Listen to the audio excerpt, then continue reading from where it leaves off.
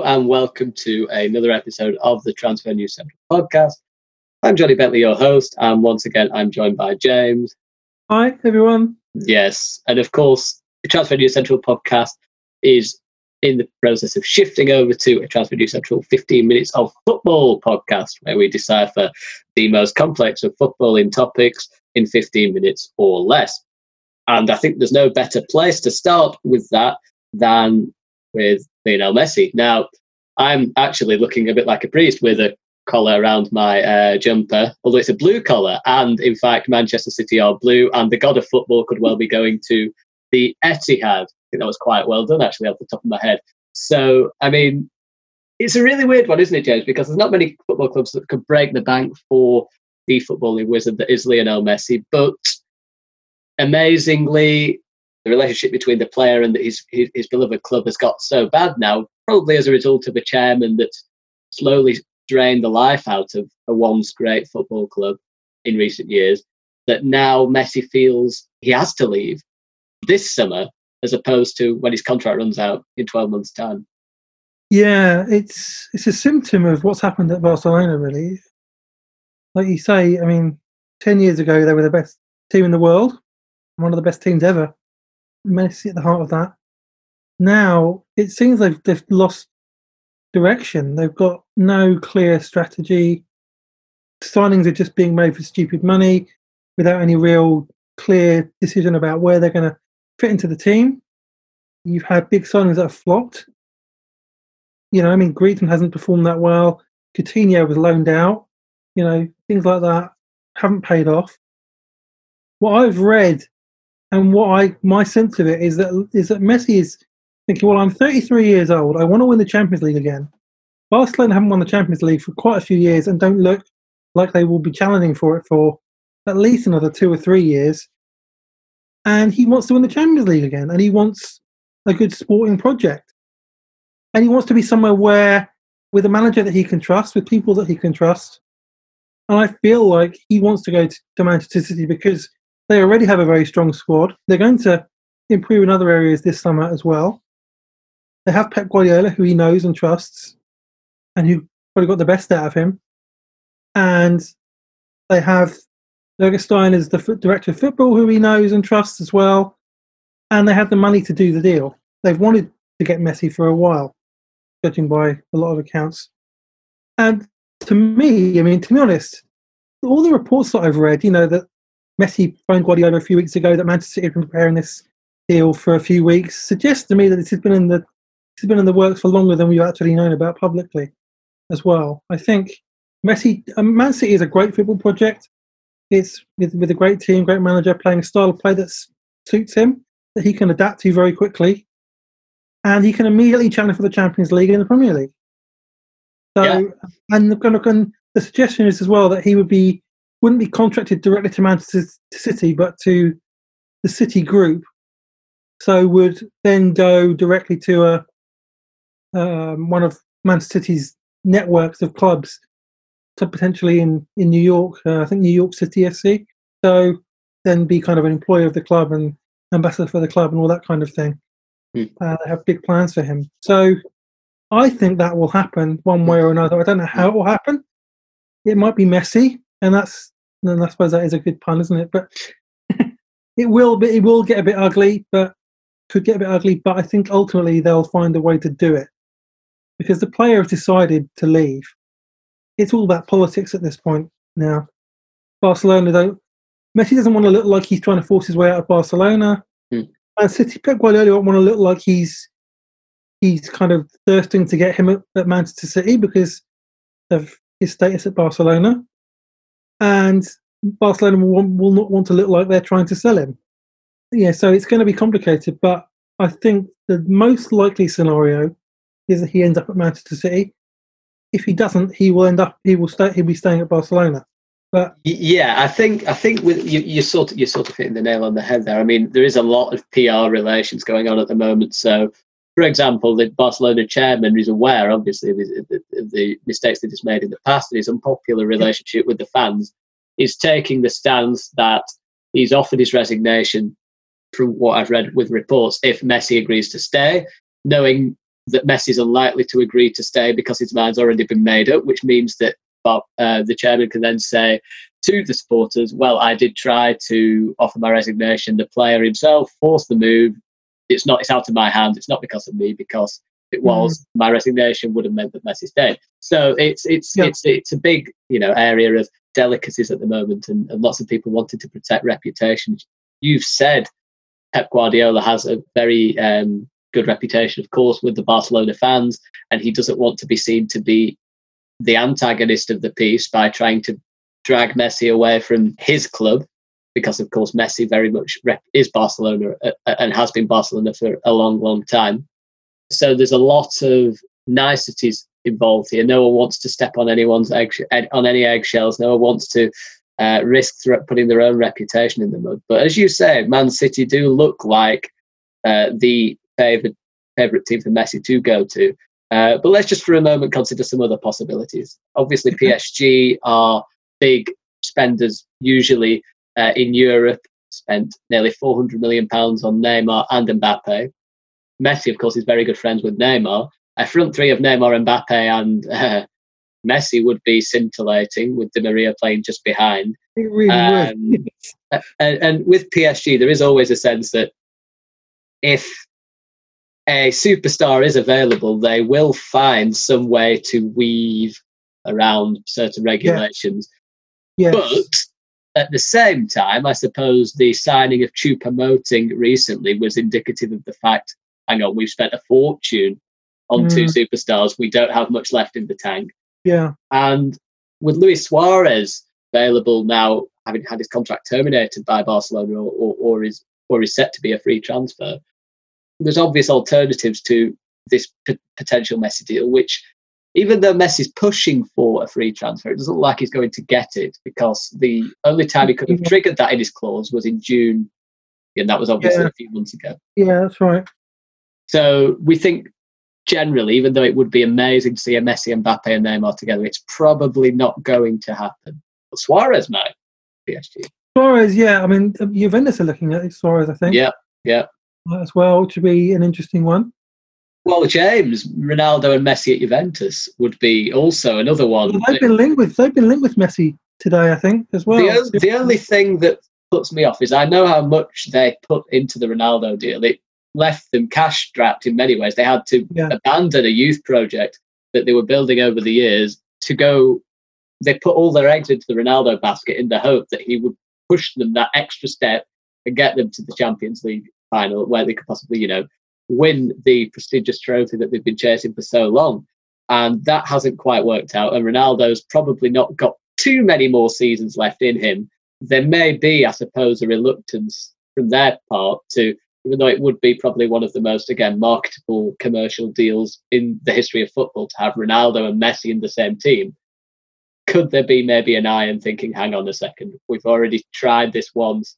We try it twice. It could basically, I don't know, destroy the club. Not destroy the club, but put the club back a few years in terms of the young. I mean, they've got Pirlo in charge now, a novice of a manager. Is that the sign maybe that they want to pursue a more long-term project, because the Ronaldo one hasn't, even though it's done well, it hasn't quite delivered what they wanted?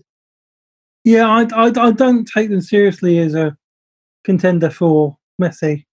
Probably have interest, but yeah, they need a whole. We'll talk about this later as well. But they've got a whole rebuild on right now. Yeah, and Messi should be the last thing on their mind, frankly.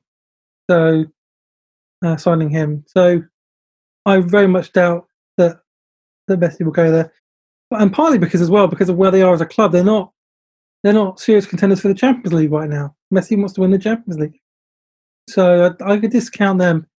I think it was just sort of to balance the fact, that obviously they were probably two of the biggest teams involved or chasing Messi, other than Manchester City. Inter Milan were linked, but I couldn't think of a player who would be probably less suited to an Antonio Conte system. Yeah, that's right. It'd be so weird. Even though Antonio Conte himself would no doubt play in virtually every game, because some players are system-proof, I guess, and you even though you've got so many tactics, you wouldn't not have the best in that team. But you wouldn't think the player would like that kind of style, and you wouldn't, even though Conte would put him in the team, you wouldn't think that lack of a working ethic, a running mentality. You wouldn't think that would sit too well with Conte, even if he is the best player on the planet. So they were the other potential links for Messi. I mean, just before we suggest what he could do at Manchester City, do you think there's any chance that he stays at Barcelona now and the club just say, you know what, we aren't selling you for any price? Because obviously I think, you know, for Messi himself, he's a person who absolutely loves football, and you know, he is, you know, he's played consistently for forever almost. You know, it feels like never really on the treatment table for too long. Is there a chance that Barcelona say, you know what, you're staying till the end of your contract? Could you imagine Messi saying, I'm not going to play, and then just having a Mesut Ozil situation like at Barcelona, like at Arsenal, where he's just in the shadows? I don't think he'd refuse to play because he loves Barcelona still as a club. It's just the people that he has a problem with are the president and the directors. Yeah, so if the president stood down, the same directors would still be there, so the problem would still remain. And I think Barcelona fans know that as well. I don't think they would ever blame Messi. I think they blame the president and the directors, and they want them all to go. So they would, and I don't think they'd ever blame Pep either. No, I think this is all kind of, if they all left straight away, and you got a new president in straight away, which is highly unlikely because the elections take 3 months to organise, then he could stay. And it may be that if they're really, really annoying about it, they might try and force him to stay. And if he did stay, I'm sure he'd be professional about it because he's a top professional. But he wouldn't be happy, and you know it would be his last year there, and he'd move next summer. You know, but he'd still take him even 34 because he's Messi. You know, and then they'd lose him for absolutely nothing, rather than they could sell him for what 150 million. Yeah. Now, I mean, yeah, like you say, James, they could probably push the boat out to do.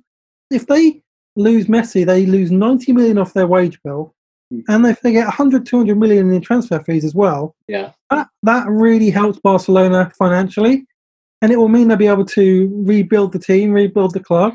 Well, you've touched on it, James. Where they need to be, actually, so it might be a good thing for Barcelona.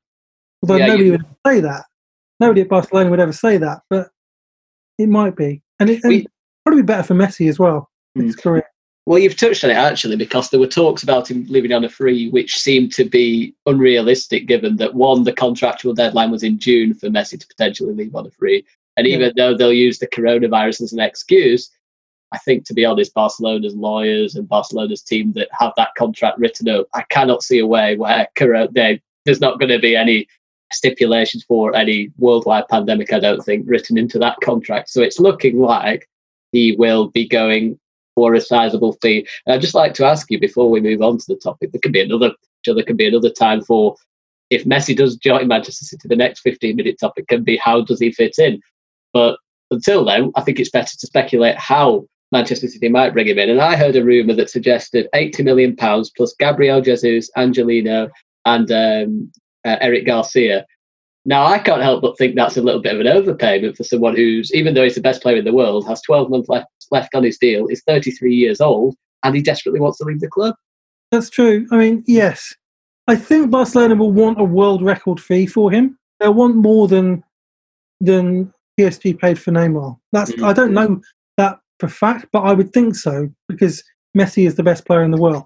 So, and what does it look like if they sell Messi for less than they sell Neymar? Although on a different level, Neymar had longer left on his contract, wasn't wanting to leave, and was younger, and also had the potential to usurp Messi to be the best in the world. But it's all about perception, isn't it? Yeah, you're right. I mean, you're right. I don't think Man City will offer that many players. There might be one player in the deal. Garcia might be in the deal because Barcelona wanted him anyway. Yeah. And so that could be part of the deal. It'll be a very complex deal financially. I personally, just to sort of wrap it up, I do think that the players will be involved, a fee will be involved. I think Riyad Mahrez really should be on that list of players, because at 29, if Messi comes in, very possible his minutes would be numbered at Manchester City, because Messi likes to play on the right. Obviously, Aguero in the centre. Riyad Mahrez, very, very talented player, very good player. Too good to have his minutes completely cut down or significantly cut down, even if Messi does come in. Yeah. What an opportunity it would be for him to go to the Nou Camp. But we'll have to wait and see how that goes. And obviously another 15-minute segment will be on how Neymar would suit Manchester City if indeed he does go. But that's for another day. And of course, we can move on to our second topic now, which is more related to your club, James. Chelsea doing remarkably well this season in the summer window. So far, they signed Hakim Ziyech before the summer window opened. Then they signed Timo Werner before the summer window opened again, or before the extended window opened. They then signed Ben Chilwell, Thiago Silva, and are in the process of trying to get Kai Havertz. Also, Malang Sarr on a free transfer. Probably go out on loan I believe. Yeah. And then after Kai Havertz, there's the possibility I've read of Declan Rice, although that might be a bit of a stretch considering how much has been spent so far. And also potentially a goalkeeper, although some people have suggested that because they've spent significantly in defence and on improvements outfield, that maybe they will give Kepa Arrizabalaga another chance, another season. How happy are you so far with the business, James, of this team for Chelsea? Because it's an overhaul, isn't it? It is an overhaul, yeah. And Chelsea fans will tell you this is much needed. Chelsea have had a lot of deadwood they've wanted to get rid of for quite a while. I think circumstances conspire to help Chelsea. Like last year, they sold Eden Hazard for, in its initial 90 million, but then another kind of 30, 40 million add-ons, which they will have got some of this summer, actually. They brought in about 130 million in last summer overall. Couldn't spend any of it because they had a transfer ban. And they sold Morata for 50 million this summer as well. So they've got nearly 200 million in the bank just sitting there waiting to spend. And then a global pandemic comes, so a lot of the competition for some of the players that we wanted kind of dropped away. So they were able to go after their number one targets. Timo Werner probably would have gone to Liverpool if not for the pandemic. Chelsea got him. Kai Havertz, there would have been a lot more competition for Kai Havertz had there not been a pandemic. Would have been very difficult to sign him. But as it is, there's no competition. Ben Chilwell, I think, was always going to be a Chelsea player. He was one of Frank Lampard's biggest targets when he joined. Chelsea have wanted him at left back for quite a while. Mm-hmm. And Declan Rice is a long-term Chelsea target as well, I think. I'm not sure whether he'll go there this summer, but I do think that ultimately he will end up at Chelsea. He wants to play with Mason Mount. His whole family are Chelsea fans. I think it's kind of his dream move. He was a Chelsea Academy player as well. So I think that will happen at some point. I don't know whether it will happen this summer. I think Thiago Silva was an opportunity that came up that Chelsea felt they couldn't ignore because Thiago Silva's pedigree is incredible. I mean, he's still one of the best defenders in Europe, I think. His performances in the Champions League showed that against one of the best attacking sides in the world, Bayern Munich. He was really good. He had a good game. Wasn't really, you could say partly at fault for the goal, but generally he had a really good game. So Chelsea saw an opportunity in there. They've got a lot of deadwood they want to get rid of. Lots of players, there's too many to name. You have Pedro and Willian out of contract this summer, and they both left. And you've got other players that they'll want to sell as well. I think after the Havertz deal goes through, you'll see a lot of players sold before they go after other players. I think they do want a goalkeeper this summer. It just depends on which one they go for, depends on how much they can bring in via sales and whether they can loan Kepa out. Nick Pope is meant to be one of the biggest targets at goalkeeper, which won't be good for you, obviously, for your club. The way that Chelsea are building, it's largely young players that can be there for the next 5, 6, 7 years and get back to the top again. Yeah. Because they haven't been at the top of English football or European football quite a while. They won the league in 2017 with a team that wasn't really a great team apart from Eden Hazard, Diego Costa probably, and Kante. They haven't been in the Champions League semi-finals since 2014. And that's not good enough for Chelsea's ambitions. So, yeah, it's kind of the beginning of a new Chelsea team. For Chelsea fans, it's really exciting. Yeah, my reaction, it largely has been as you sort of alluded to, sort of two summer windows morphed into one, which is why you've seen so much activity in terms of additions. It really has. And you have, to me, we've talked about this before on the podcast, in that Frank Lampard was setting up post-lockdown in a 4-3-3 with two number 8s. And we were sort of seeing that. Now, I think, even though that's probably his long-term formation plan, I still feel, and I know they set up like this today, they set up in a 4-2-3-1 today, that even though that might be his, it was a 1-1 with Brighton, I think, even though it may be his dream to play the 4-3-3, just like Pep Guardiola, just like many coaches in Europe's top teams, much like they all look towards, sort of seen as the quintessential total football kind of style, kind of formation, very expansive. I feel like he may be better going with the 4-2-3-1 a little bit this season, because it's unlikely that he's going to get that quintessential number 6 CDM who can tackle, cover ground and play passes like Fernandinho at Manchester City did for many years, or like Rodri's doing or morphing into now, like Fabinho does a little bit for Liverpool, like in many ways. These are really top-end players, and even though N'Golo Kante is a top-level player, a really good player, he's predominantly done well in a two-man middle, a double pivot. At Leicester, Danny Drinkwater and N'Golo Kante. Drinkwater sat next to him. Drinkwater not doing as well at Chelsea, but that worked really well at Leicester at the time. Drinkwater doing the passes and covering ground, and Kante, again, sort of maybe using Drinkwater as a positional reference to stay in his midfield lane and also do the defensive grafting work that Drinkwater didn't do as well. And then you go to Chelsea, and he's partnered in Antonio Conte's system with Nemanja Matic, a very solid, sturdy, positionally sensible midfielder. Again, suits N'Golo Kante playing next to someone like that. And for France, I think he played with Paul Pogba again as well, who's often been quite very disciplined for France in the World Cup in a 4-2-3-1. And again, Kante's done relatively well in that system. But I still feel and it's the same for Jorginho, actually, in many ways, someone who might not be moved on because of the coronavirus pandemic. You can't move everyone on who maybe doesn't sort of suit a particular football club. Talked about Jorginho a lot. Very good player. Is he completely fitted into or suited to Lampard's style? We're not sure, but nor is N'Golo Kante, I don't think. So again, there might be an option to having both of those in many ways do kind of suit the 4-2-3-1. And Mateo Kovacic, who was arguably Chelsea's player of the season, is better suited to a 4-2-3-1.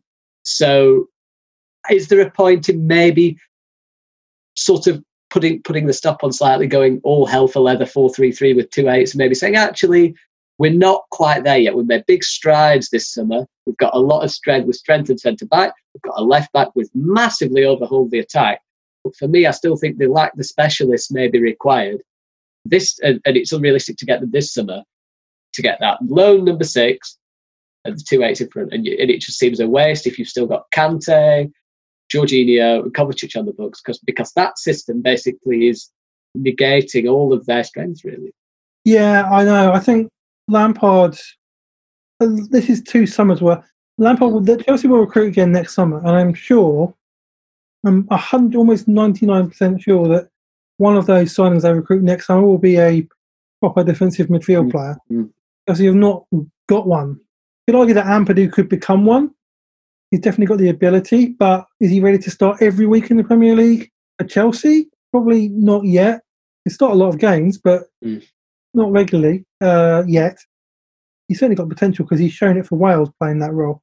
So, yeah, it may be that what Lampard does is kind of park Kante as that number 6 for a season until he gets the CDM he wants. He's played there for Chelsea. And he's been pretty good, pretty solid defensively when he's been there. And it may be that with his injuries that he might have to adapt his role as he gets older and be a bit less of that kind of bustling player and getting all those knocks and actually just kind of sitting deep and winning the ball and protecting the back four, which he could do easily.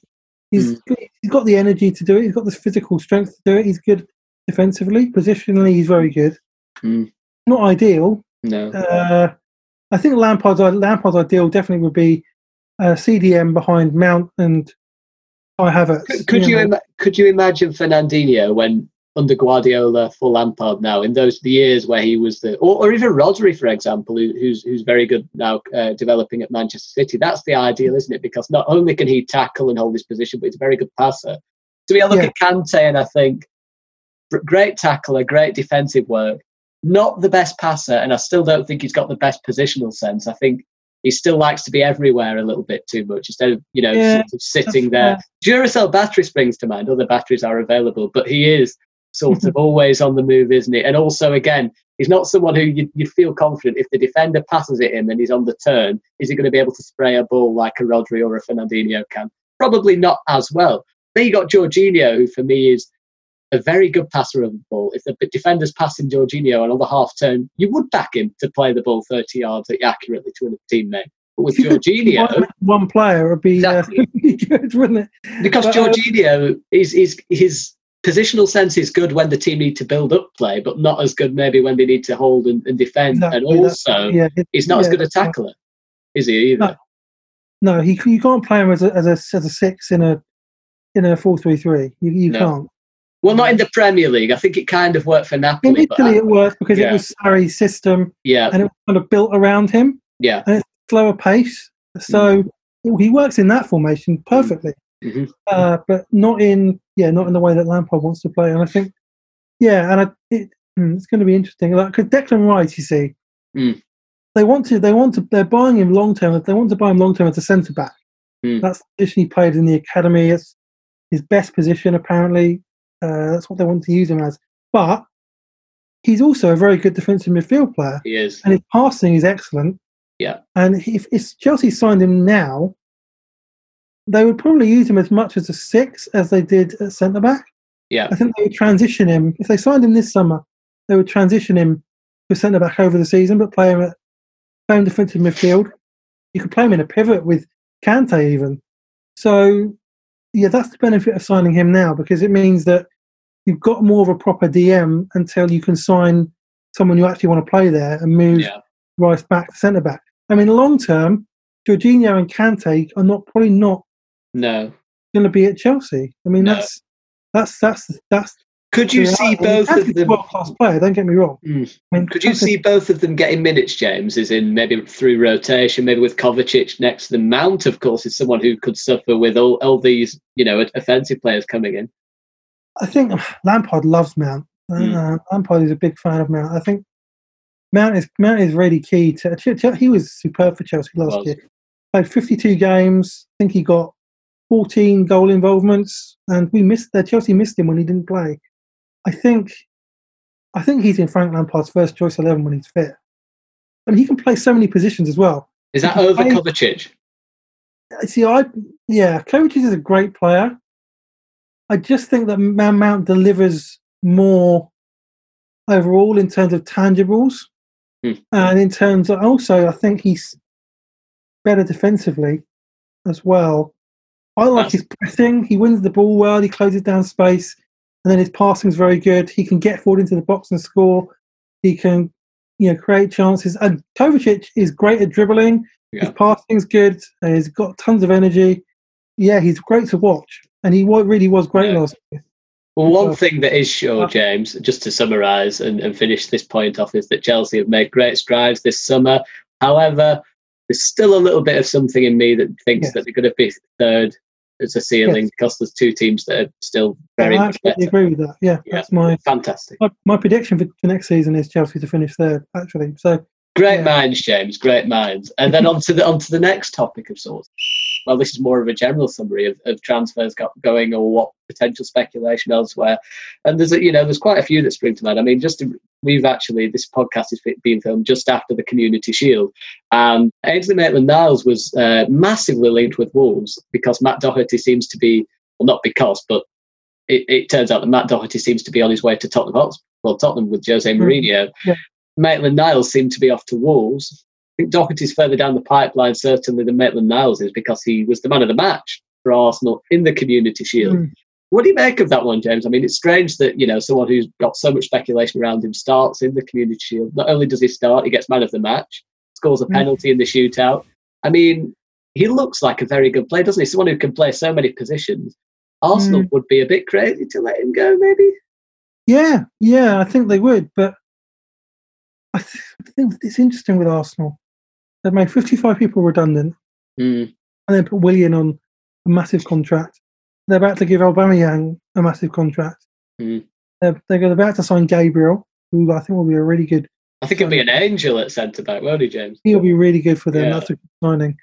I think they need to sell so that they can bring players in that they want. And it's weird that they play him in the Community Shield if they want to sell him. It is. Is that not that sometimes happens, doesn't it?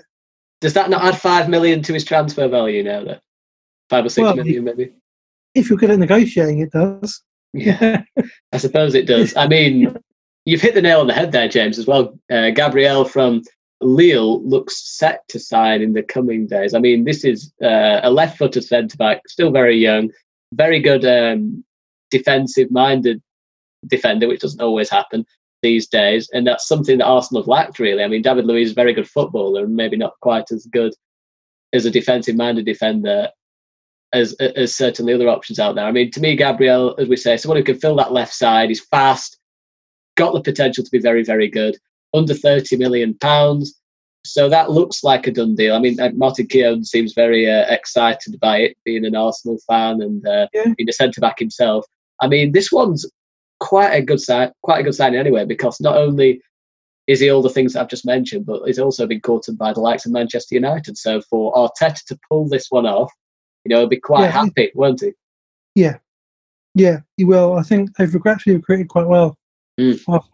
Limited budget, so they've had to be clever about it, but it looks like they are being clever about it. I mean, Willian on a free, I think that is a good signing for them.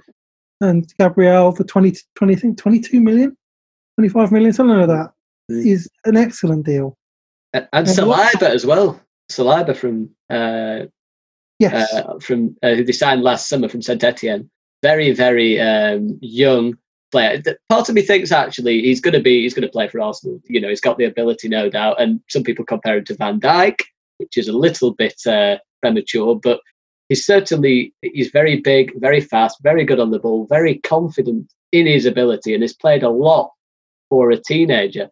Obviously, I think if they bring Gabriel in, it wouldn't surprise me if it was David Luiz and Gabriel to begin with, because Luiz, for all his faults, he knows Arteta's way of football. He's a very good footballer, if not the best defender. And Arsenal aren't going to be trying to win the Premier League this year. They know they're going to make mistakes, aren't they? So it makes sense to probably wait on Saliba a little bit, let him adjust to English football, let him adjust to sort of the English way of lifestyle and Arteta's kind of style, before throwing him in at the deep end and saying, look, we want you to perform straight away. Maybe give it some of the experienced lads first of all. Yeah, that's right. I think there's a plan there at Arsenal to get. They want to get. I think the first goal is to get back in the Champions League for them. Yeah. And can they do it? I think they can actually. I think Arteta's that good a manager. They'd be the underdogs. Sorry? They'd be underdogs this season if they managed to get there. Yeah. Oh no, it wouldn't be easy for them. But I think Arteta was a better manager than Ole Gunnar Solskjaer. Better than Lampard. I think at the moment he is. I think people forget with Lampard. Lampard has only been coaching 2 years. Arteta has worked for about 3 or 4 years with Pep Guardiola before he even went to Arsenal. So he's actually got more coaching experience, and he's been mentored by Pep Guardiola, who's one of the best managers ever. So I think that helps. Lampard is kind of learning on the job, as it were, but he's shown glimpses of a lot of potential tactically. The way he's adapted to certain opposition. Spurs last year is a great example. He beat Jose Mourinho twice. He beat Pep Guardiola. He beat Jurgen Klopp. He beat Ajax. Arteta's won a fair few games as well, hasn't he? In the big games. Yeah, no, he has. I rate Arteta very highly. I think ultimately he'll end up at Manchester City. I think once he'll do 3 years or something at Arsenal, then probably go to Manchester City. Might end up at Barcelona as well if he goes abroad. Yeah. Didn't he come from Barcelona originally, their academy, I think, as a player? I mean, he's a fantastic, I agree with you and everything, fantastic manager. Arteta could be the key to them getting an unexpected fourth or top four position, getting back into the Champions League. But we touched on a few moves there we haven't really expanded upon. So Maitland-Niles, supposedly we're a bit confused. Maybe why he'd go.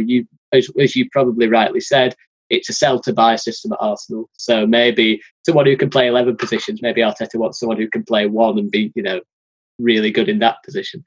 But for Wolves, he'd be very good, wouldn't he? I think he's a perfect. Oh yeah, he's very good for Wolves. That's a very good signing for Wolves. Yeah. If he goes, yeah. I mean, not only as well does he. I mean, I look at the Wolves team and sometimes think they lack a bit in certain areas for depth. I mean, if Doherty goes, Maitland-Niles can play right wing back. We've seen him play left wing back.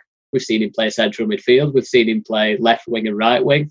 I mean, it gives them a lot of options, doesn't it? And I know maybe at Arsenal, as I just alluded to, maybe Arteta fancies more ready-made players who can come in, who he knows where they're going to play. But I bet Nuno Espirito Santo is thinking, look, for a team that often plays a similar 11, this is a guy that could really confuse the opposition when he turns up on the field. And how do we mark Maitland-Niles? Where's he going to play?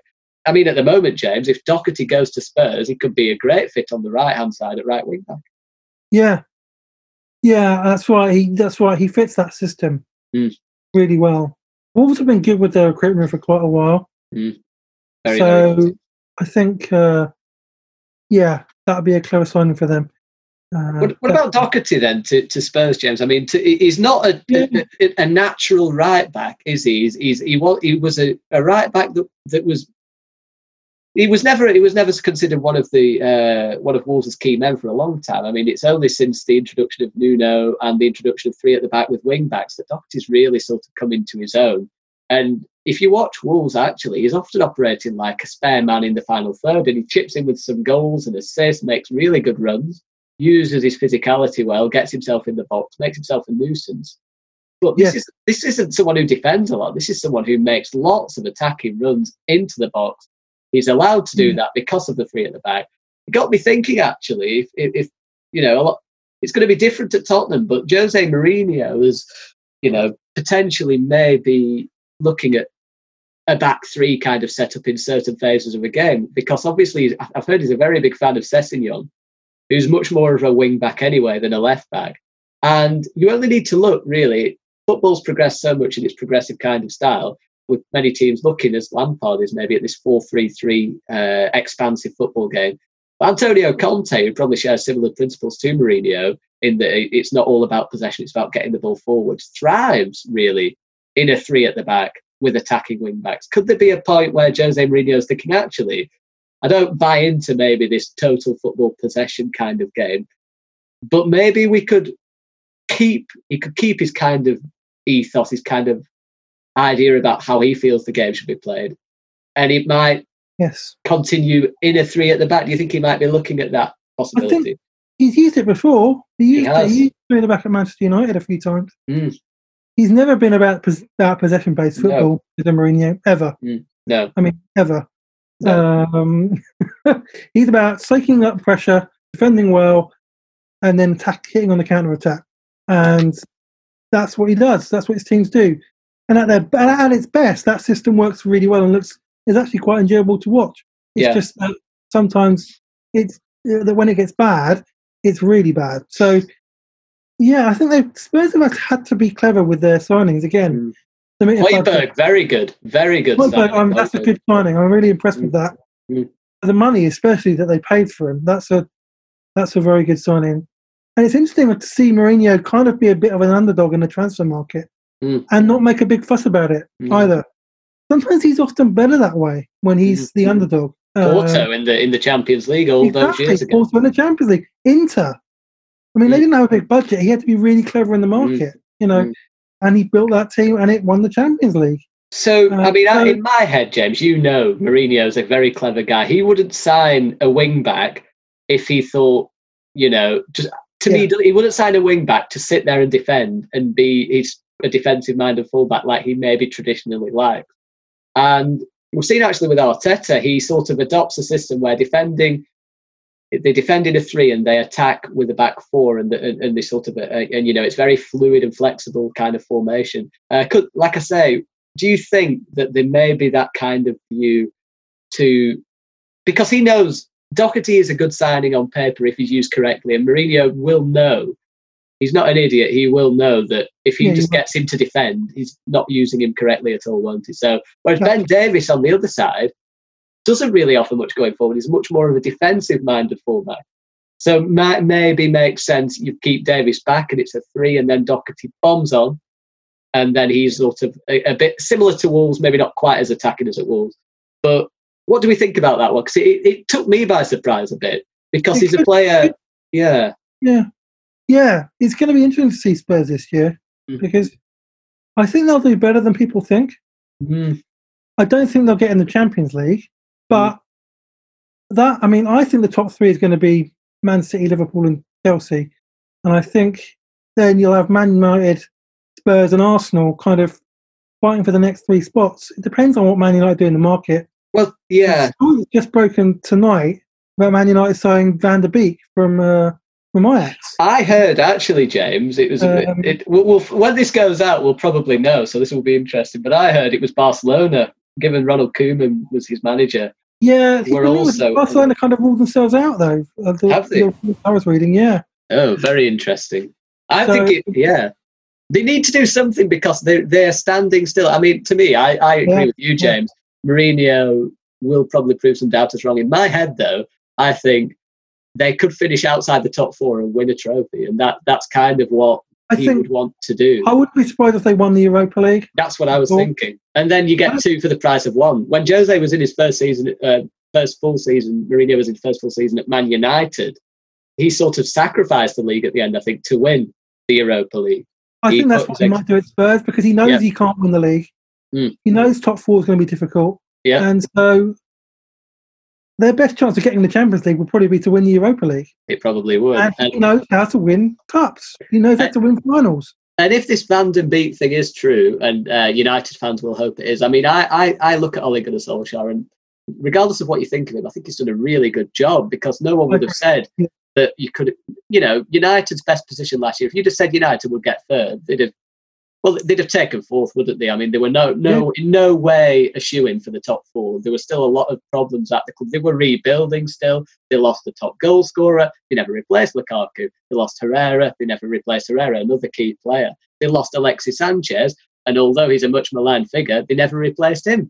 They just stuck with what they had, and they got Maguire in, and they got Wan-Bissaka in, 2 good defensive signings. But they left themselves short, really, on paper, up top. So, and also to combat that without Fernandes for half the season, without Pogba, who was injured for half the season. He was playing the likes of Pereira and Lingard in those attacking midfield creative positions for half a season, and they got 3rd. They need him. I mean, this is a real summary statement, but surely, and as quick as possible, summarise this, but he deserves backing, doesn't he? Otherwise, all that hard work he's done, what's the point? Absolutely, he deserves it. He's earned it. I mean, Fernandes transformed their season. I mean, let's be honest. If they had not signed Bruno Fernandes, they would not have got into the Champions League. No. So, but yeah, they were playing some really great stuff at the end of the season. Yeah. They won, I think it was 15 in a row or something like that in all competitions. And yeah, he's earned the backing. Yeah, he has. And if they don't back him this summer, what will ultimately happen is they might not get top 4 and he'll get sacked. No, yeah. And that's how Man United work. And that's the brutal reality. If you get top 4, you get sacked. It's not the kind of old Man United where they're stable, continuity, stability. It's basically you make top 4, you're out. Yeah. I mean, Van got sacked when he finished 5th and won the FA Cup. He did. And that's the brutal realities of it. And I mean, moving on from that now on to topic 4, that might be 16 minutes of football. I'm not quite sure, but we'll keep it out of the branding. So the last one really is to sort of to look at foreign affairs in many ways and looking at the footballing aspect across Europe. And I mean, I suppose there's no better way to start really than Inter Milan. Antonio Conte announcing that he is staying for the upcoming season. And to be honest, I mean, I do think that is a good thing, because even though they missed out on the Europa League final at the end, they've been building the past season in a 3-5-2 Conte system, and to drop the project after a year would just be ridiculous, wouldn't it? And I mean, I know it's partly Conte inflicted because he had a go at everyone for not supporting him as much as he'd have liked, which he kind of likes to do. But I think most people at Inter associated with Inter will be happy to see the Conte project continuing. Yeah, that's right. It's good for them that that project continues. Yeah, to end it now would be kind of, not, after all the investment they've made, would not be a good idea. I mean, they brought Hakimi in as well, haven't they? Who's a very, arguably top 3 in the world right back, wing back, very good going forward. Thrived at Borussia Dortmund, and everyone thought, well, he's going to be perfect for Antonio Conte. And then they thought, whoa, he's not going to be here, but now he is. I mean, that's going to be fantastic for him, because at the moment, really, he got second in the Serie A, he got to the final of the Europa League. Yeah, and that was with wing backs, Candreva, Ashley Young, Victor Moses, the Asamoah. These players, these aren't getting into the top teams anywhere else across Europe. Moses is a Chelsea reject, Young is a United reject, Candreva's getting up old, and Asamoah even older. So for 2 players that wing backs are so important for Antonio Conte, he's been making use of scraps, really, much like he did when he won the league at Chelsea with Victor Moses. Yeah, he's good at it. He's good at that. Yeah. He's good. He has a system which works, and if he can find players which fit that system, then he gets it to work.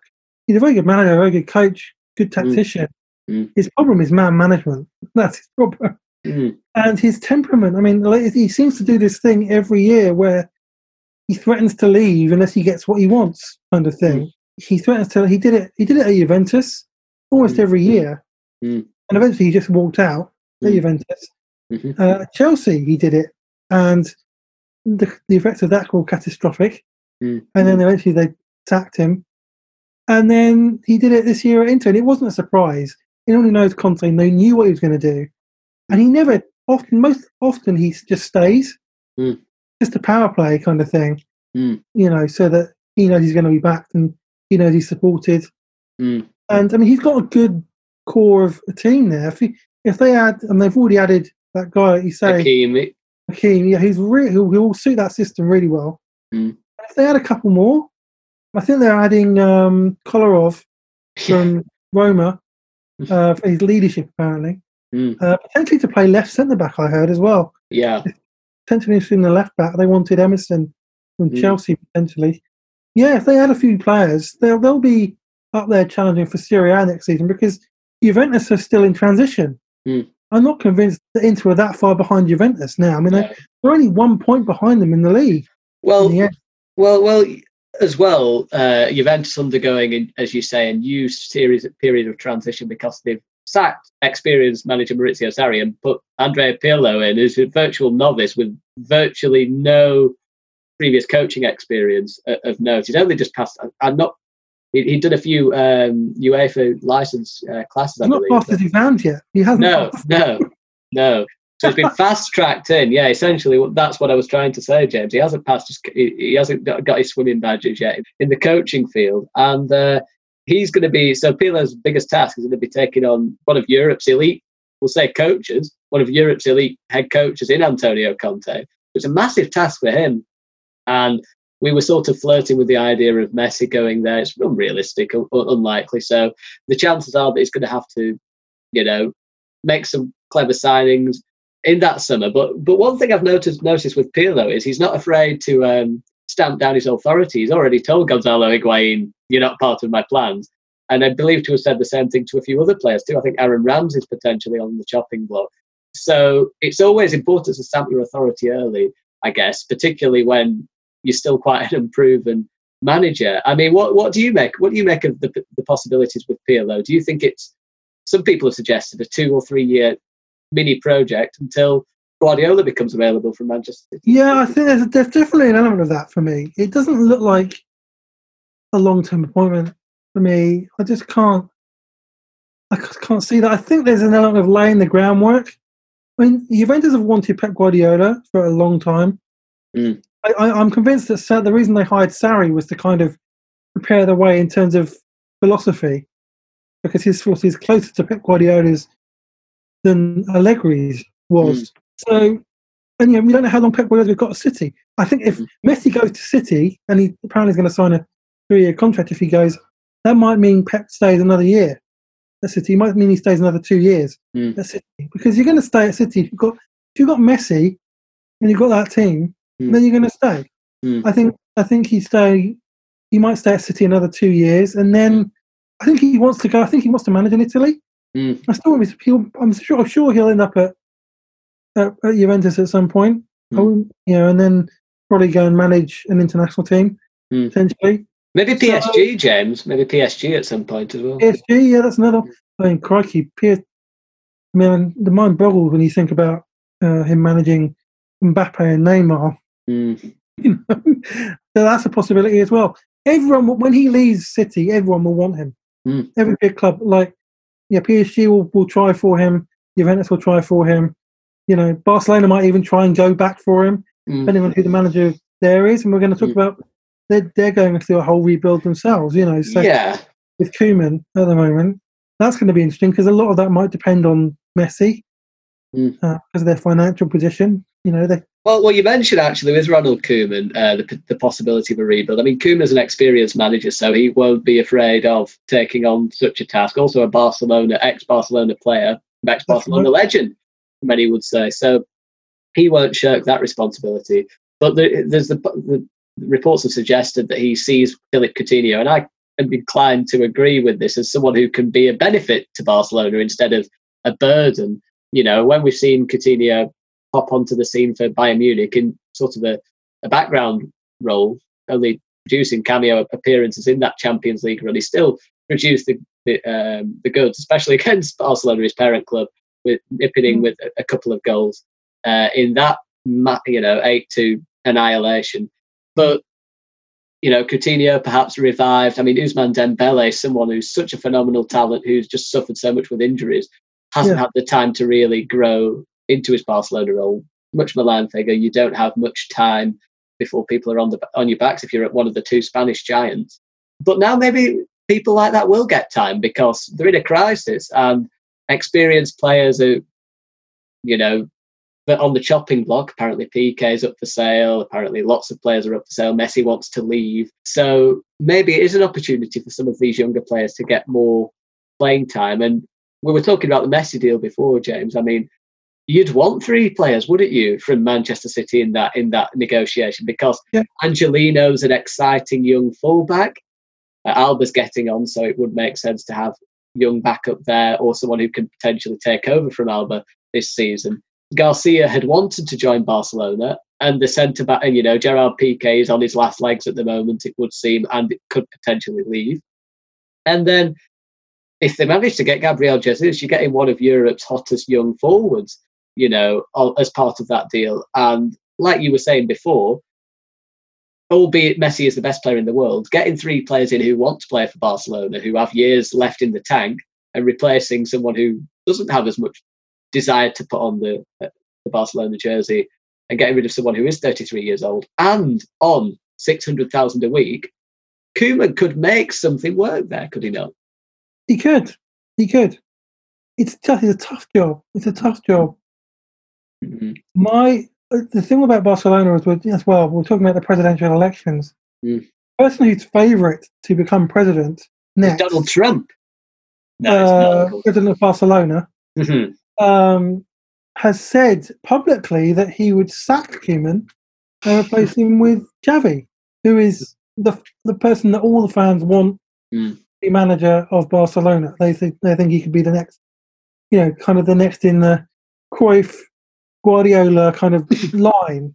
And I think Xavi's even said that he wants to rebuild Barcelona when he gets a chance, but probably won't do it under the current president. So that will probably happen. Koeman probably won't last long at Barcelona, a year probably. When those elections come, he'll be out of a job. So I suppose he wants to make the most of it. And if he can get, you're right, if he can get those players in, I doubt he'll get those players in for Messi. But if he can sell, even if they sell Messi and use that money to buy players, they can be back next season. The gap wasn't that big in the Liga. Real Madrid have got a very good side, though, to be fair. If Eden Hazard starts performing like he can next season, which he'd have to do better than this season, it's probably been his worst season ever. Yes. So if he starts performing next season, and Real Madrid have got a good squad. They do have a good squad. Yeah, of course there's a chance, but my suspicion is that they probably still won't be quite enough to win the Liga, and they won't win the Champions League next year either. So then that's kind of a good enough reason for any new president to gently push out Koeman and bring in Xavi, but they'll have built but they might have built some foundations by then. Yeah, scapegoat, I think, is probably the word that Koeman could inevitably be. But I mean, at Real Madrid, you're spot on. I think we didn't necessarily see it in the games against Manchester City, but a lot of their success this season has been based on defensive resilience and game management. It not quite like the Real Madrid teams of 10 years ago or 5-6 years ago, where Bale was actually playing and Ronaldo was still at the club, and they were firing goal after goal past teams. Now it's a lot more, again, built on structure, built on shape. And credit to Zidane for changing that, really, after relying so heavily on Ronaldo for his goals. When he left the club after winning the Champions League and then he came back, he changed it, didn't he? He's gone for more of a conservative approach with his setups. And I suppose one thing that was very obvious in the game against Manchester City, the defensive frailties without Sergio Ramos. We talk about Thiago Silva coming to Chelsea and offering experience at 35 years old. 36, 35. Next month, yeah. 30, that's what I was reading. And also, you look at, and possibly the third best centre-back in the Premier League, by the way, behind Van Dijk and Laporte, because even at that age, he's so experienced and can still do so much of a job. Real Madrid without Sergio Ramos, you say, he's getting on now, and Real Madrid have got good centre-backs there. They were not the same at all without him in that second leg. That experience, that know-how that he brings, and he's also got a bit of the swazziness to him because the way he strokes home free kicks now, that the likes of Ronaldo and Bale aren't on the field too. He's a phenomenal player, one of the best, possibly most underrated players in the past, 10 years. Yeah, I agree, absolutely. Phenomenal player. Yeah, and it goes to show that I suppose where you are, and John Terry as well at 35, was winning titles with Chelsea, wasn't he? So it just shows big season at 35. The importance of the old centre half. It doesn't disappear, I say, with age. If anything, it just makes them stronger. And just maybe a word on Atletico as well under Diego Simeone. We saw them do amazingly against Liverpool to get into the latter stage of the Champions League, and then they sort of were humbled really by Leipzig.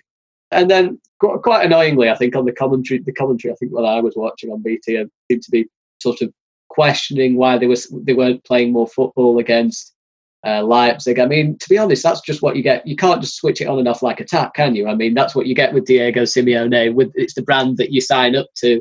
Are you of the opinion though, James, that they should be looking to play more football with the team that they have, or do you think just like Antonio Conte teams and other teams that people buy into that ethos for a reason? People like the players running their feet into the ground, making themselves hard to beat, and just annoying the opposition. Do you think that still sells? I think most of the fans at Atletico will still say yes, it does.